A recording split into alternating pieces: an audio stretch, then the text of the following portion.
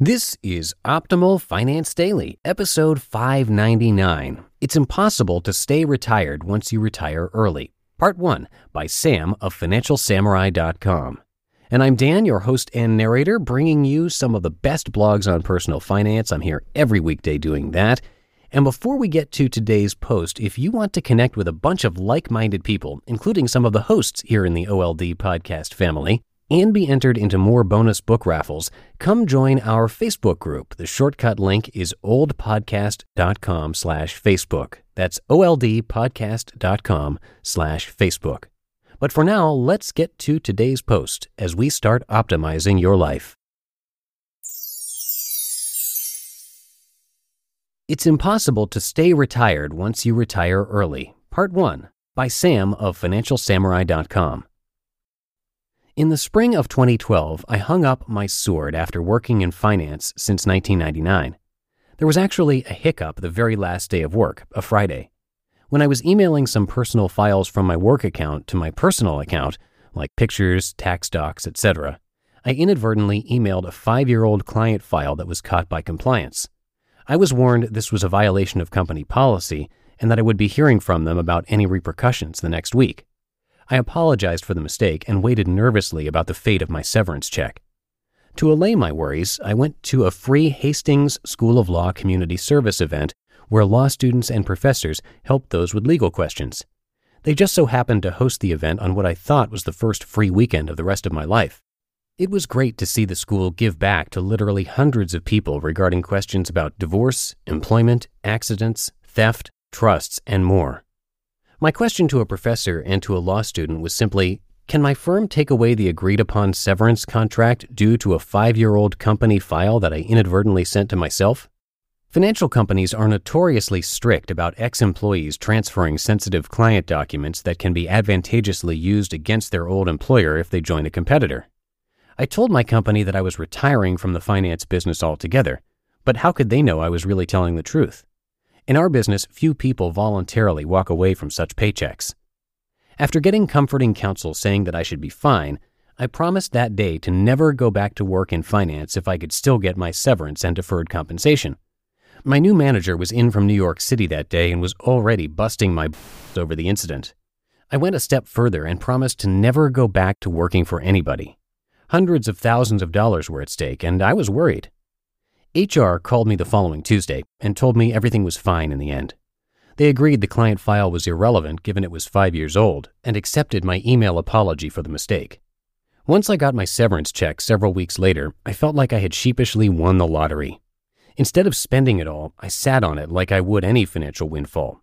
By the summer of 2012, the market had taken a little dive and I finally invested the entire amount in the stock market so as to make it disappear. I wanted to stay hungry and pretend I received nothing. Despite the promise, I couldn't stay retired. For almost 2 years, I spent several hours a day writing online, playing tennis in the early afternoon, hanging out with the people I love, and spending 12 weeks a year traveling abroad. It was wonderful seeing Stockholm, Helsinki, St. Petersburg, Mallorca, London, Paris, Amsterdam, Malta, Bruges, Zurich, and more. Spending time with family for 2 to 5 weeks at a time in Honolulu was also wonderful. I was in the best shape of my life. The time spent writing on Financial Samurai paid off. Traffic and revenue doubled in 2012 and then doubled again in 2013. I didn't have to live the frugal lifestyle I had anticipated with my then $80,000 a year passive income. Things were good because I had enough money, plus all the time in the world. But towards the end of 2013, I really started getting a little bored of the lifestyle. One unemployed friend I'd hit the card rooms with midday couldn't understand my situation. He said he would never be bored if he were in my shoes. But he's never been in my shoes, so he has no idea. My closest friends all had to work full-time jobs, and there were only a couple unemployed folks I actually wanted to hang out with who were available to go on random adventures last minute. Random adventures tend to cost money. When my contact from Personal Capital called in the fall of 2013, asking me whether I was interested in taking up a social media content manager job, I was very hesitant in the beginning. I actually went down to interview Bill Harris, the CEO, during the summer, but never really thought much about actually going back to work at the time, even part-time. I deliberated back and forth with loved ones until we finally came up with an agreeable solution to work 25 hours a week with only 2 days a week on average in the office. A year of consulting has passed, and I've learned a ton about the startup world, financial technology companies, and digital marketing. 2 bucket list items of working at a startup and pivoting into a new role outside of finance were crossed off. What's interesting is that people in internet tech land actually email me back now, whereas in the past, the responses would be few and far between.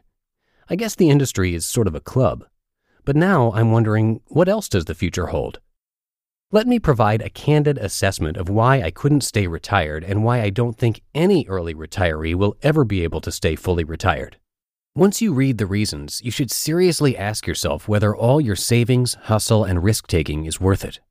Perhaps a 40-year career is a much better way to go. Why it's so difficult to stay retired. 1. You're used to years of excessive stimulation. In order to retire early, you've got to save aggressively, take a lot of calculated risks, and probably work your ass off more than the average person. You don't have to be smarter, you just have to be more productive than the next person with the same amount of time. I knew from the very first month on the job after college that I couldn't work for 3 decades like my parents did. As a result, I saved 50% plus of my after-tax income every year for 13 years, aggressively invested 70% of my money, 30% was in risk-free CDs just in case I blew myself up, and developed a rental property portfolio. When you're working 60 hours a week, spending an hour trading the markets, another hour or 2 reading research reports, managing properties on the weekends, and spending another 20-plus hours writing online, you begin to get used to all the activity you must do. Downshifting to a 4 to 5 hour workday feels like you're not doing anything at all.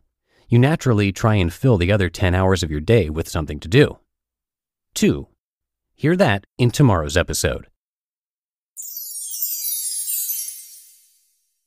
You just listened to part 1 of the post titled, "It's Impossible to Stay Retired Once You Retire Early," by Sam of FinancialSamurai.com.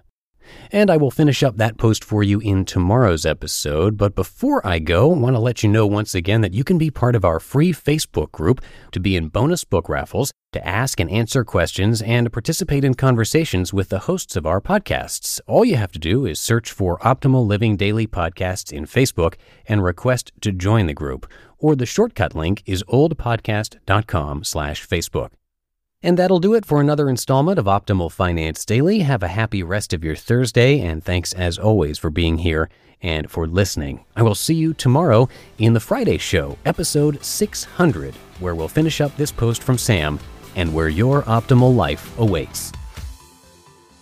Hello, Life Optimizer. This is Justin Malik, creator and producer of this podcast, but also Optimal Living Daily, the show where I read to you from even more blogs covering finance, productivity, minimalism, personal development, and more from incredible bloggers like Derek Sivers, Zen Habits, Mark and Angel, The Minimalists, and all the ones you hear on this show too.